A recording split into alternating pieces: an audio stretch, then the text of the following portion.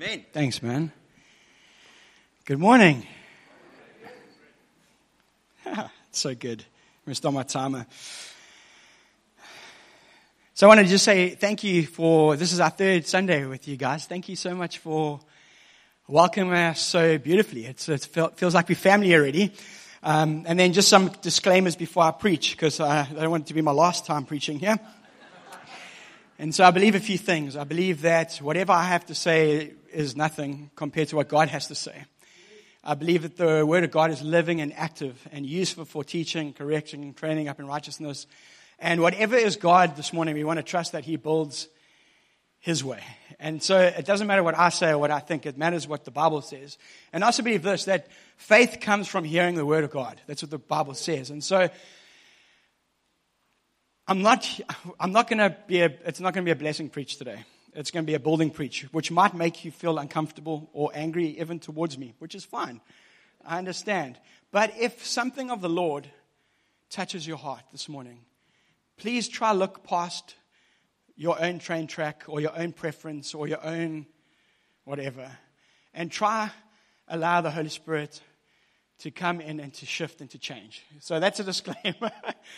If you do need to escape, those doors are designed to be pushed and open. And so if you need to just run, push those silver flap things, and it says push to be released, and just keep on running. It's fine. We won't look down on you. Okay, it's a disclaimer. So let's just pray. I want to pray that the Holy Spirit does. And you need to pray. You say, if you want God to change your life today, I want you now in this moment to say, Holy Spirit, change my life today, or show me something new of you, or do something fresh. Okay, so Father, as we come, as we bring your word, right now we want to ask that you will do something significant in us through your word, not through me or what I think, but through you and what you think. So right now where you sit, just ask the Lord. Ask Him for faith. Ask Him for your heart to shift if need be. Encouragement or whatever it is, just in a few moments.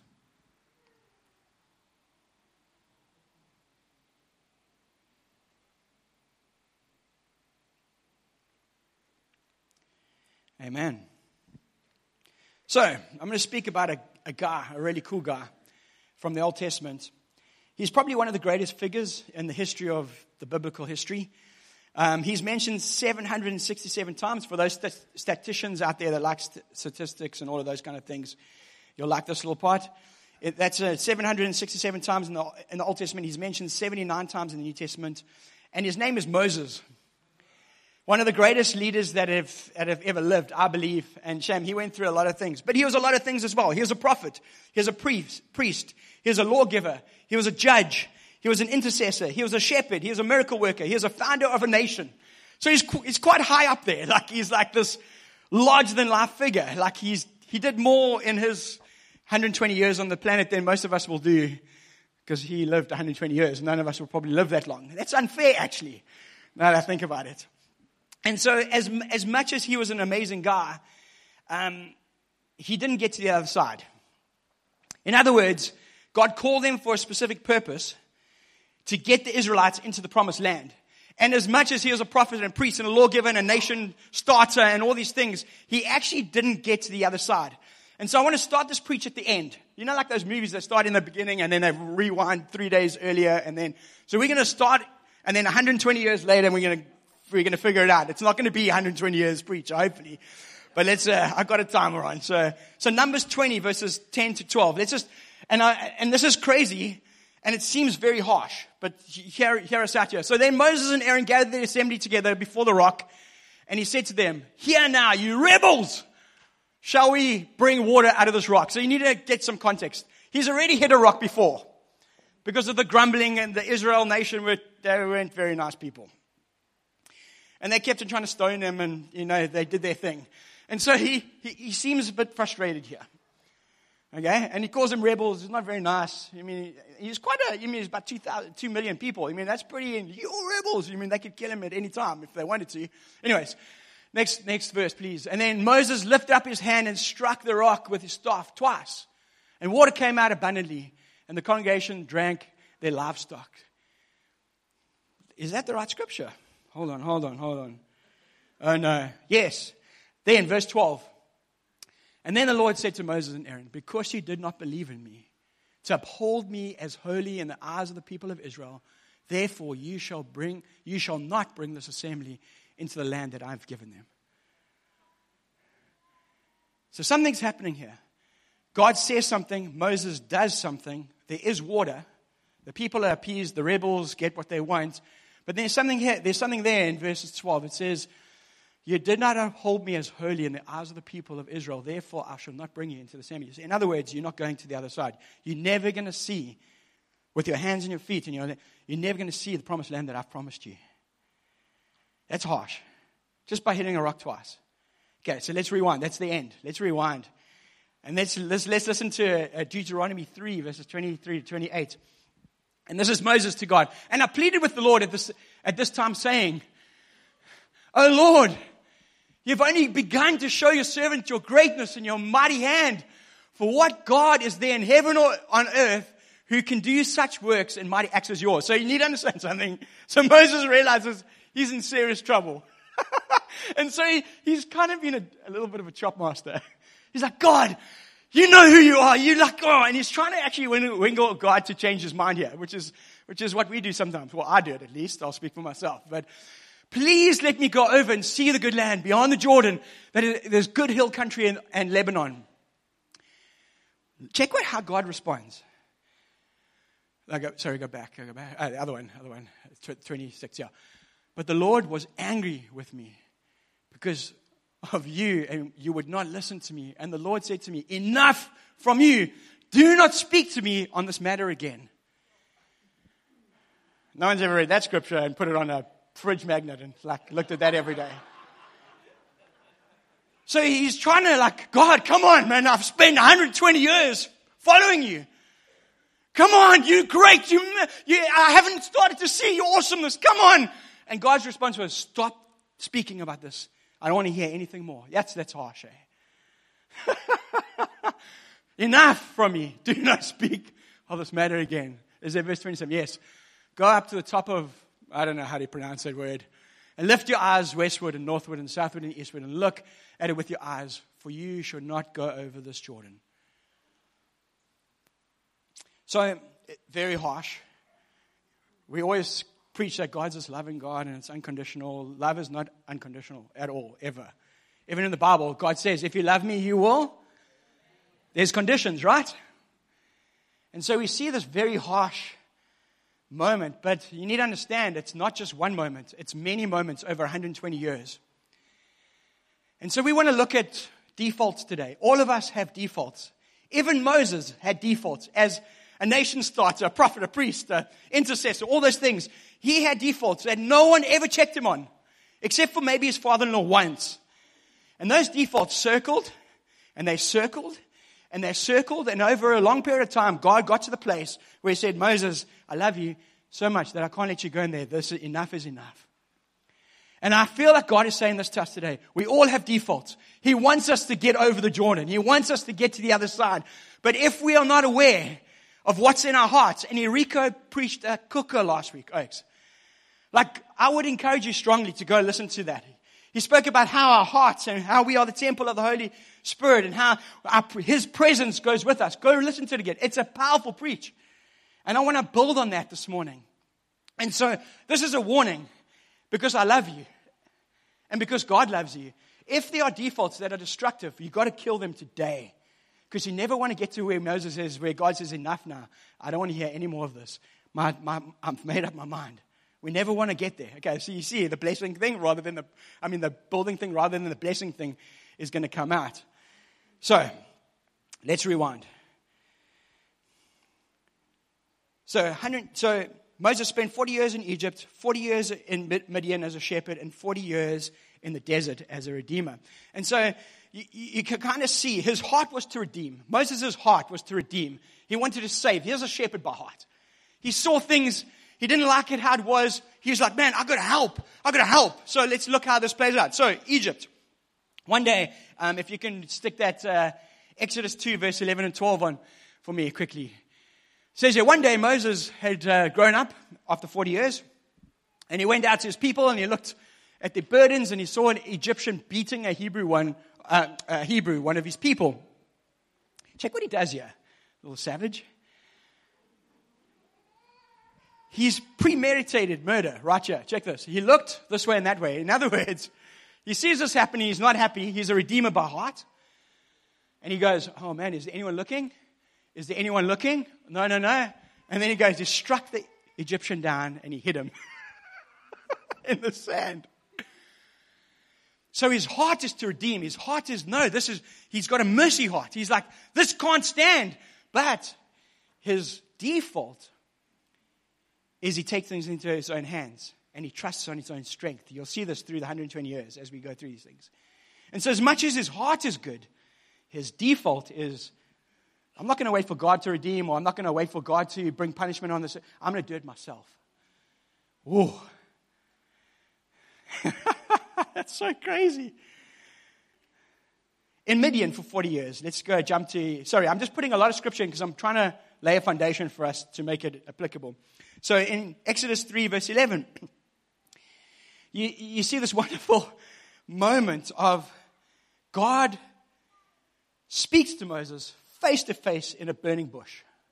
That's pretty strange, but beautiful at the same time. Check what happens. After all this, he says, Moses, I see your heart. I've brought you into Midian because you're a shepherd. I see my people are struggling and I want to redeem them and I want to take them out of Egypt and take them across the land. It's this beautiful vision. But Moses says to God, and God chooses Moses because of who he is. And Moses says to God, who am I that I should go to Pharaoh and bring the children of Israel out of Egypt? You see his default coming now. God's got this big vision and this plan, this purpose. And the first response that he makes, and he makes many, I think it's like 4 times he makes excuses. He goes, who am I? I can't do it on my own strength. No one's going to listen to me. You can see his default just churning. It's crazy. And then we see it again when he's in the desert. And this is the only time where he's checked on this thing. In Exodus 18, verses 17 and 18, check this. It says, Moses' father-in-law said to him, what are you doing is not good. So he's trying to rule the nation. There's like 2 million people, something like that. He's trying to do everything. He's trying to judge. He's trying to make laws. He's trying to lead. He's trying to stop quarreling and fighting and stealing and all of that. And his father-in-law was like, what are you doing? He says, you and the people will surely wear yourselves out, for the thing is too heavy for you, and you are not able to do it alone. So only real time would we see someone go, hey, Moses, there's something wrong with you. There's this default that isn't helpful for you and the people. And then after this, Jethro says, hey, why don't you take good men, set them aside, make them rulers over tens and whatever, and they sort out like some kind of leadership structure. So those are 3 distinct moments in Moses' life where we see his default playing against him. So we jump to those first 2 scriptures, and basically God's like, enough is enough, Moses. You're not going over. That's it. After 120 years of serving the Lord, and of putting up with nonsense and quails and manna and Egyptians and desert. You know that they were stuck in the desert for 40 years that they could cross in 3 days. It's crazy. But God was gracious. Their sandals never ran out. How cool is that if my Vans would never run out? That would be cool. There was cloud by day, fire by night. He provided meat. God was good to them. But you're stuck. So what's going on here? Well, in Exodus 17, when he strikes the rock first time, God says, strike the rock. The second time, God says, speak to the rock. Don't strike the rock. That's the only difference. Can you put that rock up there? I found a picture of what they think was the rock they struck. So it's not a little rock. So apparently, the first time he smacked the rock and that thing cracked and the water ran down. And if you go visit there, some of the archaeologists, you can still see where the water ran into the valley. It's quite beautiful, actually. And so the first time God says, strike the rock.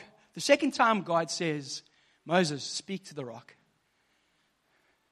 And he doesn't speak to the rock because he's frustrated and he's like, and he smacks the rock twice because it worked the first time, right? And God's like, that little difference, you can't go in now.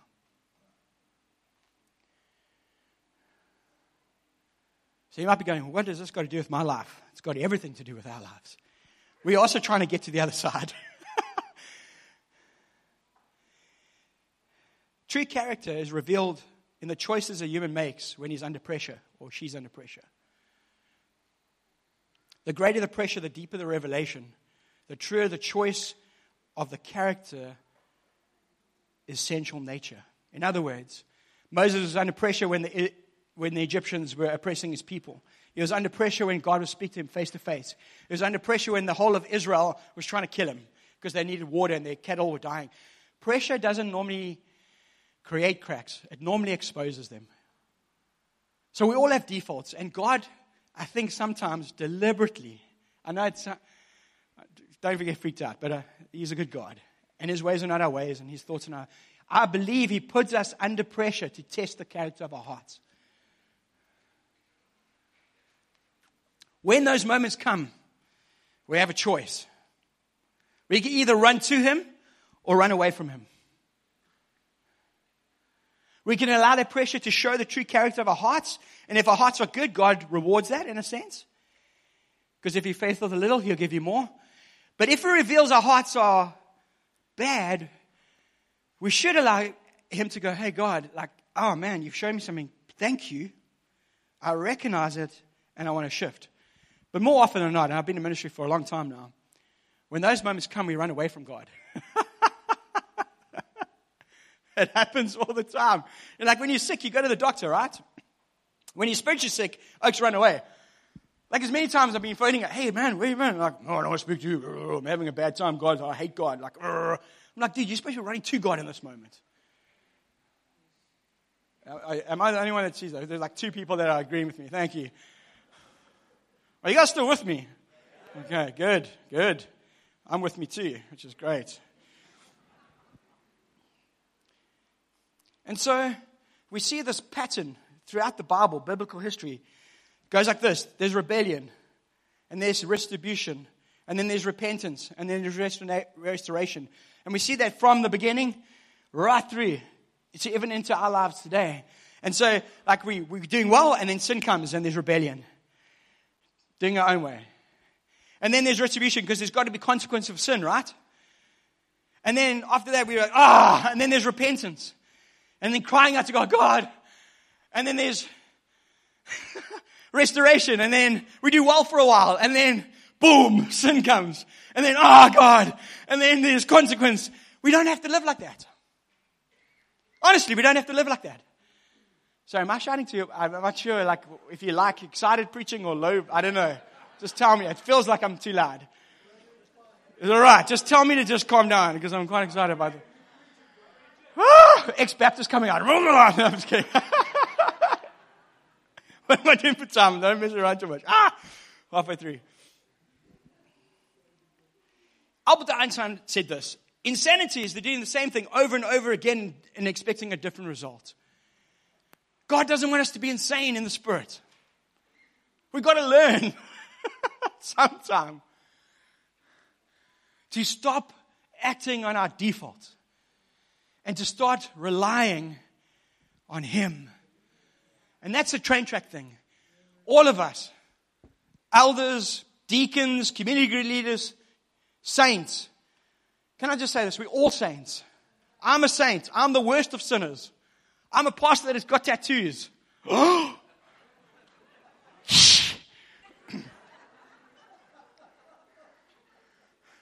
Someone's nervously laughing there. I might get into trouble for that one.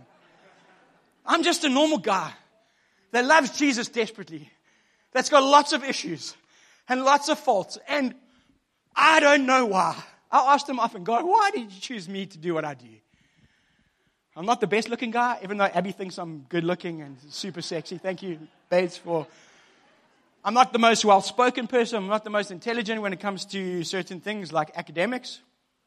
I'm better at building things with my hands and like creative stuff and all that. But I'm like, God, why the heck? I'm not allowed to say that word either. Sorry, that's really... Why, God? Just dub out the heck word. I'm not allowed saying that. Why did you choose me? Why? I don't understand it. I shouldn't be doing what I'm doing. If you could see my heart, you'd be like, ugh, I don't want to follow that guy.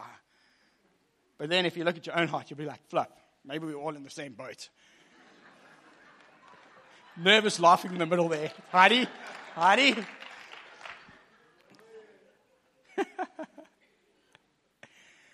Okay, I got to start coming to. I wasted a lot of time just talking nonsense there. So I think it's a difference between a religious point of view when it comes to the Lord and a relationship point of view to the Lord. And so religion is this.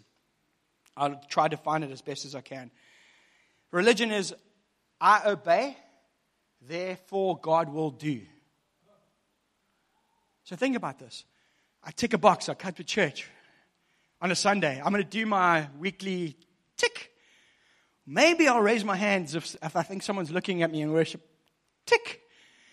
Maybe I'll have one quiet time every 3 months because someone said that once in a preach. Tick. And then you're like, look, God, look at all that I've done. So now you need to do stuff for me. That's not how Christianity works at all. All that does is lead you to two extremes. Either you become super spiritual. Hey, but Abby helped me with this point. Super spiritual, where you speak the language and you do the stuff and it looks like you're very tight with the Lord on the outside. And if you read the New Testament, Jesus is wrecking the Sadducees and the Pharisees all day long because he's going, you guys are hypocrites because you're making out like you're so close to me. You're so super spiritual, but you're a whitewashed tomb. There's nothing in you. Yeah, that's pretty harsh. You brood of vipers. You know, Jesus was hardcore. And then turns the tables up. And he's whoops them out of the, yes, Jesus is awesome. So you have that extreme, or you have the other extreme, where you just do just enough to get by. I don't believe in tithing, God. I'm just going to give you 0.5% of my tithe because I don't believe in it anymore. Or, I'm not going to worship because you told me to raise my hands. I'm going to do just enough. I'm just going to stand there. Or, I'm not going to go out and share my testimony with other people because God is sovereign. And if He wants to save whoever He wants to save, He'll do it because He's sovereign. Awkward. And so you have these two extremes. That's what religion does. One is super spiritual and it's just you clang, clang, clang, clang. You speak and you act and you clang, clang because there's no life behind it. Or the other one is, I'll just do enough, just do enough. And you become this mediocre, dried up, pew warmer that's worth nothing to the kingdom. And Andrew's always said, we don't want to build with pew warmers. And he says often, if you want to be a pew warmer in Josh Gen, you're welcome to leave through those doors and go find another church down the road that wants to build like that because we're not building like that. We want to be a people that are passionately in love with Jesus, filled with the Holy Spirit. That the Word of God is like the prophet says, like a fire burning in my bones. And even if you persecute me or tell me to shut up or whatever, I can't hold it in anymore. And there's one person that's probably like that. Yeah. I'm just kidding. I'm just we call to relationship. And relationship is this. Relationship is God is, therefore I will obey. So it's totally opposite. It's like if I do this and this and this, God will do something. But relationship is God is.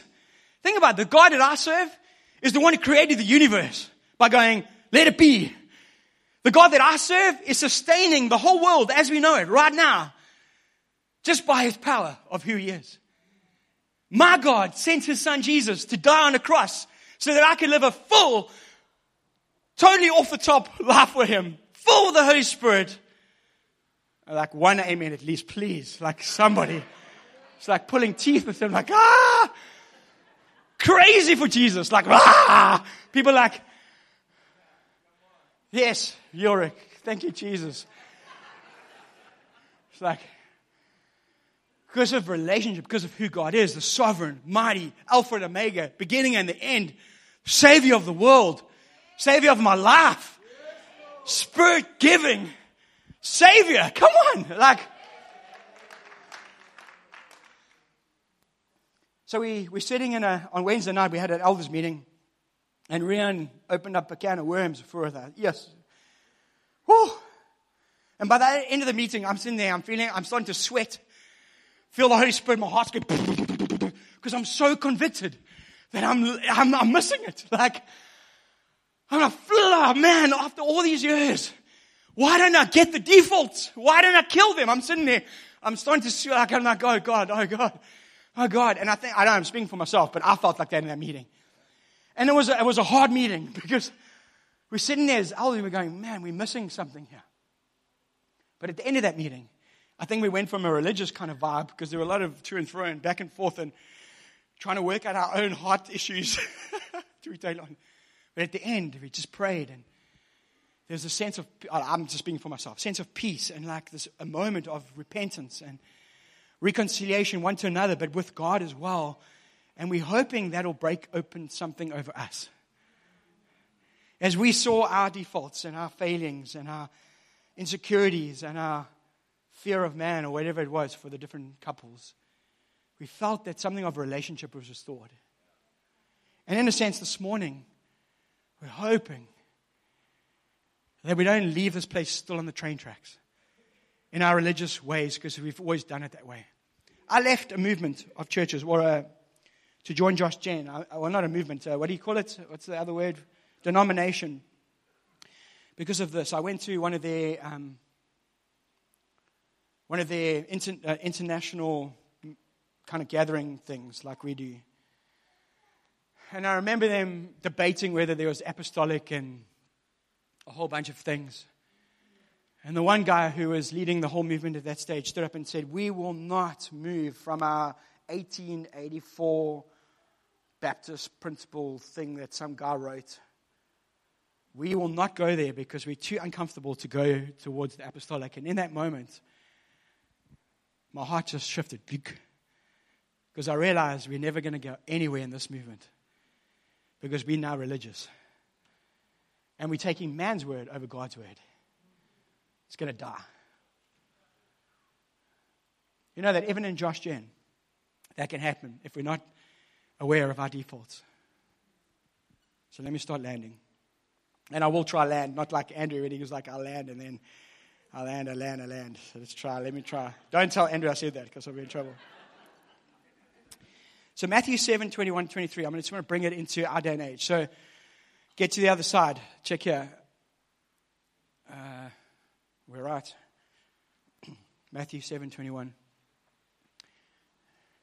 No, not right. Okay, so let me read it while we're fun. It says this. So Jesus says, this is his own words. Not everyone who says to me, Lord, Lord, will enter the kingdom of heaven. Okay, so just like Moses in the Old Testament didn't kind of make it to the promised land, you understand, biblically, in the New Testament, Jesus says there's a possibility for some of us to have the same problem.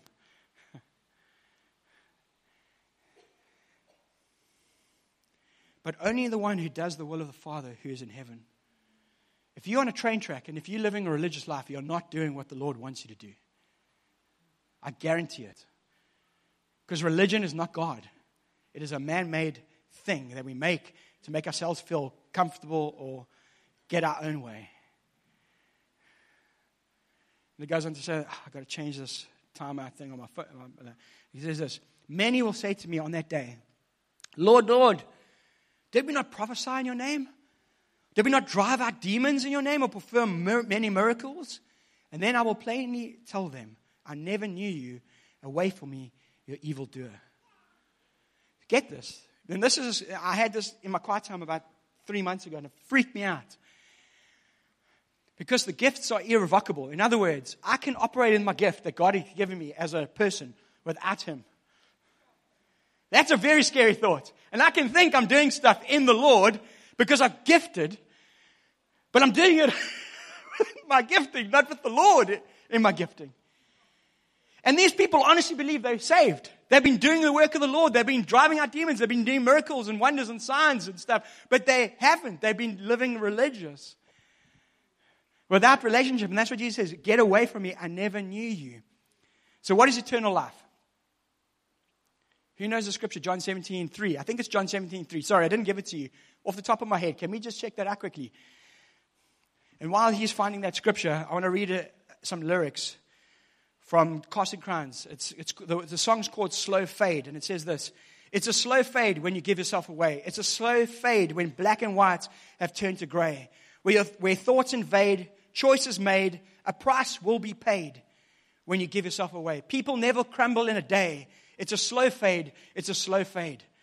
You need to understand, it's 120 years for Moses to get to the place where God says, enough is enough. You haven't heard me all these years. It's done. For our lives, it's the same thing. It's a slow fade. It's just like the devil. He doesn't come with his pitchforks and his tail. I don't know what he looks like. He probably looks pretty ugly or pretty, I don't know. Who knows? He's an angel in his night and he's all over the place. But he comes as a masquerading angel of light to deceive. Just with our hearts. And that's what Enrique was preaching about last week. It's a slow fade. And I'm telling you now, we worked it out. I've been a Christian 37 years or something like that. It's hard, I think, harder to be a burning, on fire Christian for Jesus over a long period of time because you lose the wonder of salvation. You lose that revelation. You lose that gritty, look what God has done. Because you become familiar and more familiar and you learn the jargon and how to say things and how to do things. A very dangerous place, especially for those who are older in the Lord here. So, let's land it. I have 3 minutes and 25, 24, 23 seconds left. How do we overcome our defaults? First of all, you can't do it in your own strength. And if you try, you fall into religion again. So, let's look at Titus 2, verse 11 and 14, and then we'll end with an acronym, and then we'll break bread and do whatever God wants us to do. So, for the grace of God has appeared, bringing salvation to all people. So, grace comes to bring salvation, but it also comes to do this. Training us to renounce ungodliness and worldly passions and to live self-controlled and upright and godly lives in this present age. Waiting for our blessed hope, the appearance of the glory of the great God and Savior, Jesus Christ, who gave himself to redeem us from all lawlessness and to purify himself a people of his own possession who are zealous for good works. So now there's this crazy, stupid teaching that's been around for a long time that I hate with all my heart. And it's a hyper grace movement. It says you can live like you want to live because the grace of God has covered you. His death on the cross has done all that it needs to do, which it has to a certain degree. And you can live like you want to live and do what you want to do, and he's forgiven you. Absolute junk, according to that scripture in Titus. Because the grace of God has been given for salvation, first of all, from religion to relationship. Did you find that scripture, John 17:3? Eternal life is this, that you know the only true God and Jesus Christ whom he has sent. Eternal life starts now. It started in 1985 for me. I started knowing God. It's not airy-fairy on the clouds shooting harps. Eternal life is when we know Christ. That's when it starts, right? That's eternal life. It's relationship. So thanks, Bobby, you're giving me some inspiration. And it can only happen by grace. Because grace teaches us to be ungodly. Grace helps us to become that zealous people of God. Not so that we can do whatever we want to do when we want to do. So we become like Christ, looking like him in every way. So let's end with this. How do we respond then? How do we respond to this grace? In one word, awe. A-W-E. Awe is this. It's a feeling of reverential respect mixed with fear, awe, and wonder. So as we come and start breaking bread, and as we, hopefully the Holy Spirit has spoken somehow this morning, that he's used his word to build faith, but not only that, to encourage, not only that, to maybe challenge, maybe rebuke, maybe bring it back into alignment what is missing. The way we do that is by awe. So A is, first of all, acknowledging who God is in all His glory and His majesty and His wonder, but then acknowledging the state of our heart at the same time. And realizing there's nothing we can do to shift that except for the grace of God. Second thing is is to worship Him. Now, please don't fall into this trap. I'm not saying singing worship. Worship isn't singing. It's part of singing is part of worship. It's not worship. Worship is putting God first in everything. Worship is, God, I am so low. It's like Paul says, I become nothing so that you can become everything. That's worship. God over our lives, God over our health, God over our businesses, God over our family, God over our sport, God over fashion, whatever you guys are into, God over food, God over worshiping, seeking Him first before anything else. And then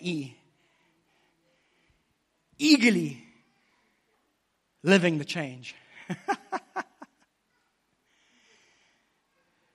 Eagerly living the change. Because He says, He who begins a new work in you will carry you into completion until the day of the Lord Jesus Christ. So as we break bread, or just before we break bread, can I ask somebody, maybe on the keyboard or something, just to, sorry? Tammy, yes. Can you keyboard for us? Or not? You don't have to. You can. She's very embarrassed, but come on, you can do it. Whoop, whoop. Give it up for Tammy. Can you just like synthesize or something? I think that's a word. Do your thing. Just to create some ambience. Oh, some big words coming out. Ambience. It's even the wrong word. So acknowledge who God is, who you are. Worship. If you haven't put Him first, put Him first. And then eagerly expect change. Like, sometimes God can work supernatural and He can shift a person in an instant. I love it. I once tell you a funny story because you'll get to know me.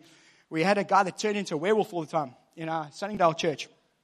And Shane, poor Lance, I didn't believe him that this guy was shape-shifting because I was like, nah, it doesn't happen. It's only Twilight stuff, you know what I'm saying? It's like, so the one day I get this phone call and Lance is freaking out. It's like this guy's trying to kill me in my house who's turning into a werewolf. I'm like, yeah.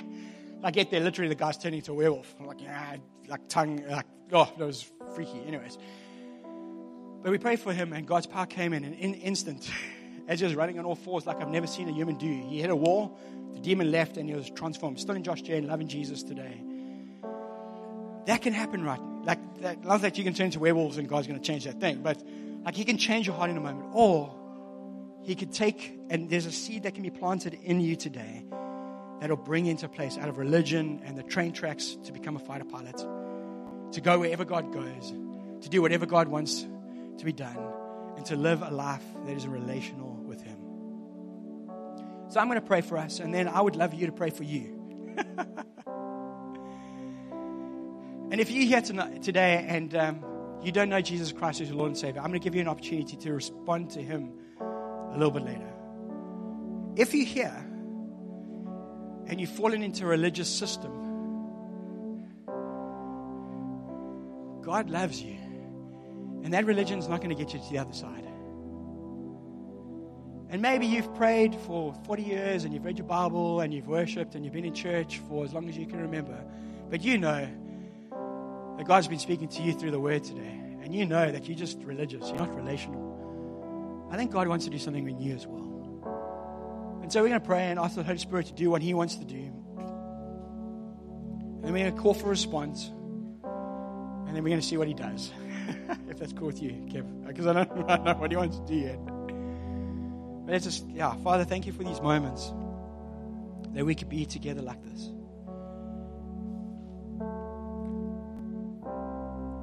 Lord, Your heart is so amazing.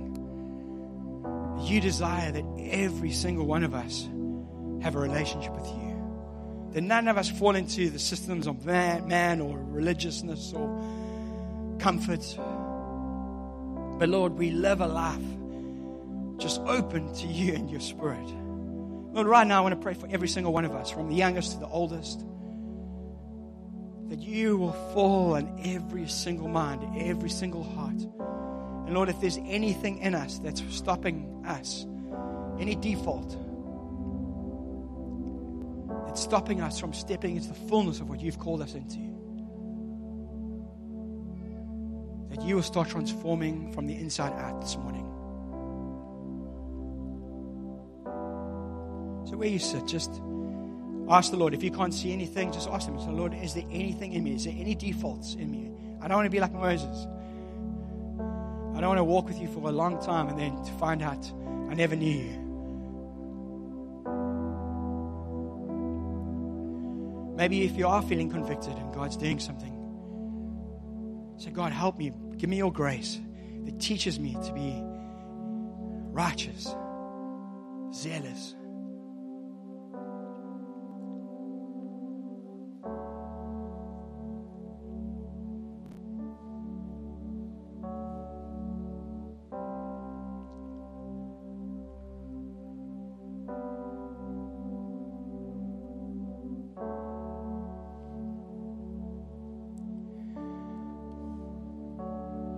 So I want to ask, is there anyone here today that has never said to Jesus, I want you to save me. I want to have a relationship with you. I want to give my life to you today. I want to give my heart, my mind, my soul, my strength. I want to walk with you. I want to get to the other side one day. I want to be in heaven with you. I want to live eternity with you. Is there anyone here like that? If you can wag your hand at me or something and just say, hey, bro, that's me. I'd love to pray with you. And rejoice with you as well. Like you've never done that. You've never gone, I surrender.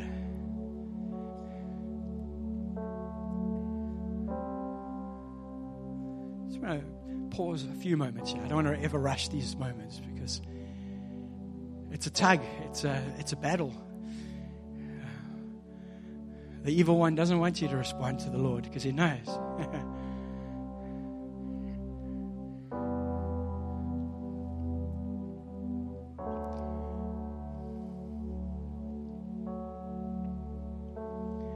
Feeling in the Spirit, there is someone. I feel like you're a bit of a younger person. I feel like you're blaming God because I think you're getting bullied or something's not lacking with some relationships, and because of that, you've hardened your heart towards the Lord.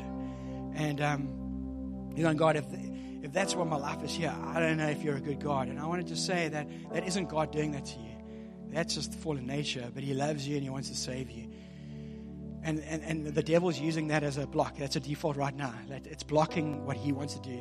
And when you do come to Him, you're going to experience love like never before, grace like never before, life like never before. So I don't know. It feels like there is someone here. And I just try to give a word of knowledge. Just sometimes God speaks through people to encourage and to join dots. So I don't know if there's anyone. Say, hey man, Bret, that's me. I'd love to pray with you.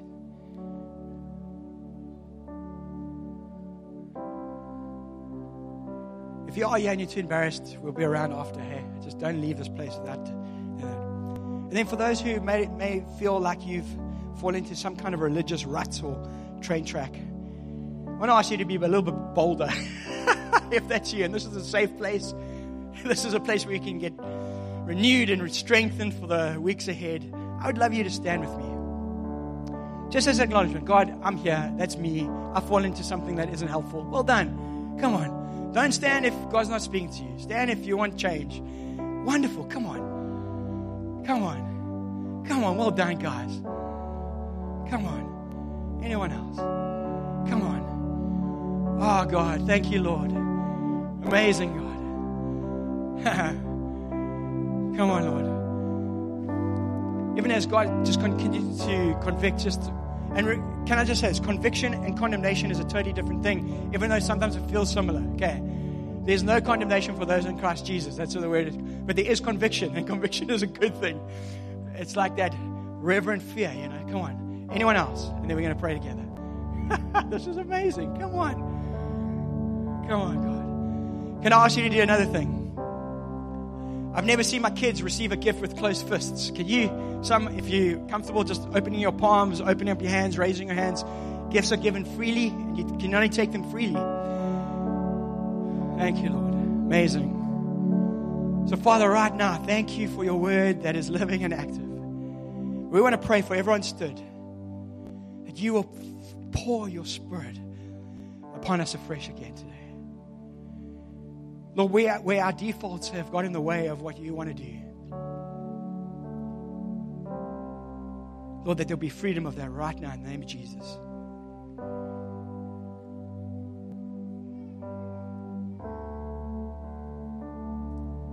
Thank you, Lord. Thank you for building faith in us this morning. And Lord, we want to trust that from this moment forward, we will not fall back into those defaults again. That our hearts will be softened. That we'll come online again, in a sense. We'll come alive again. And that we'll see fruit of salvation in and through us.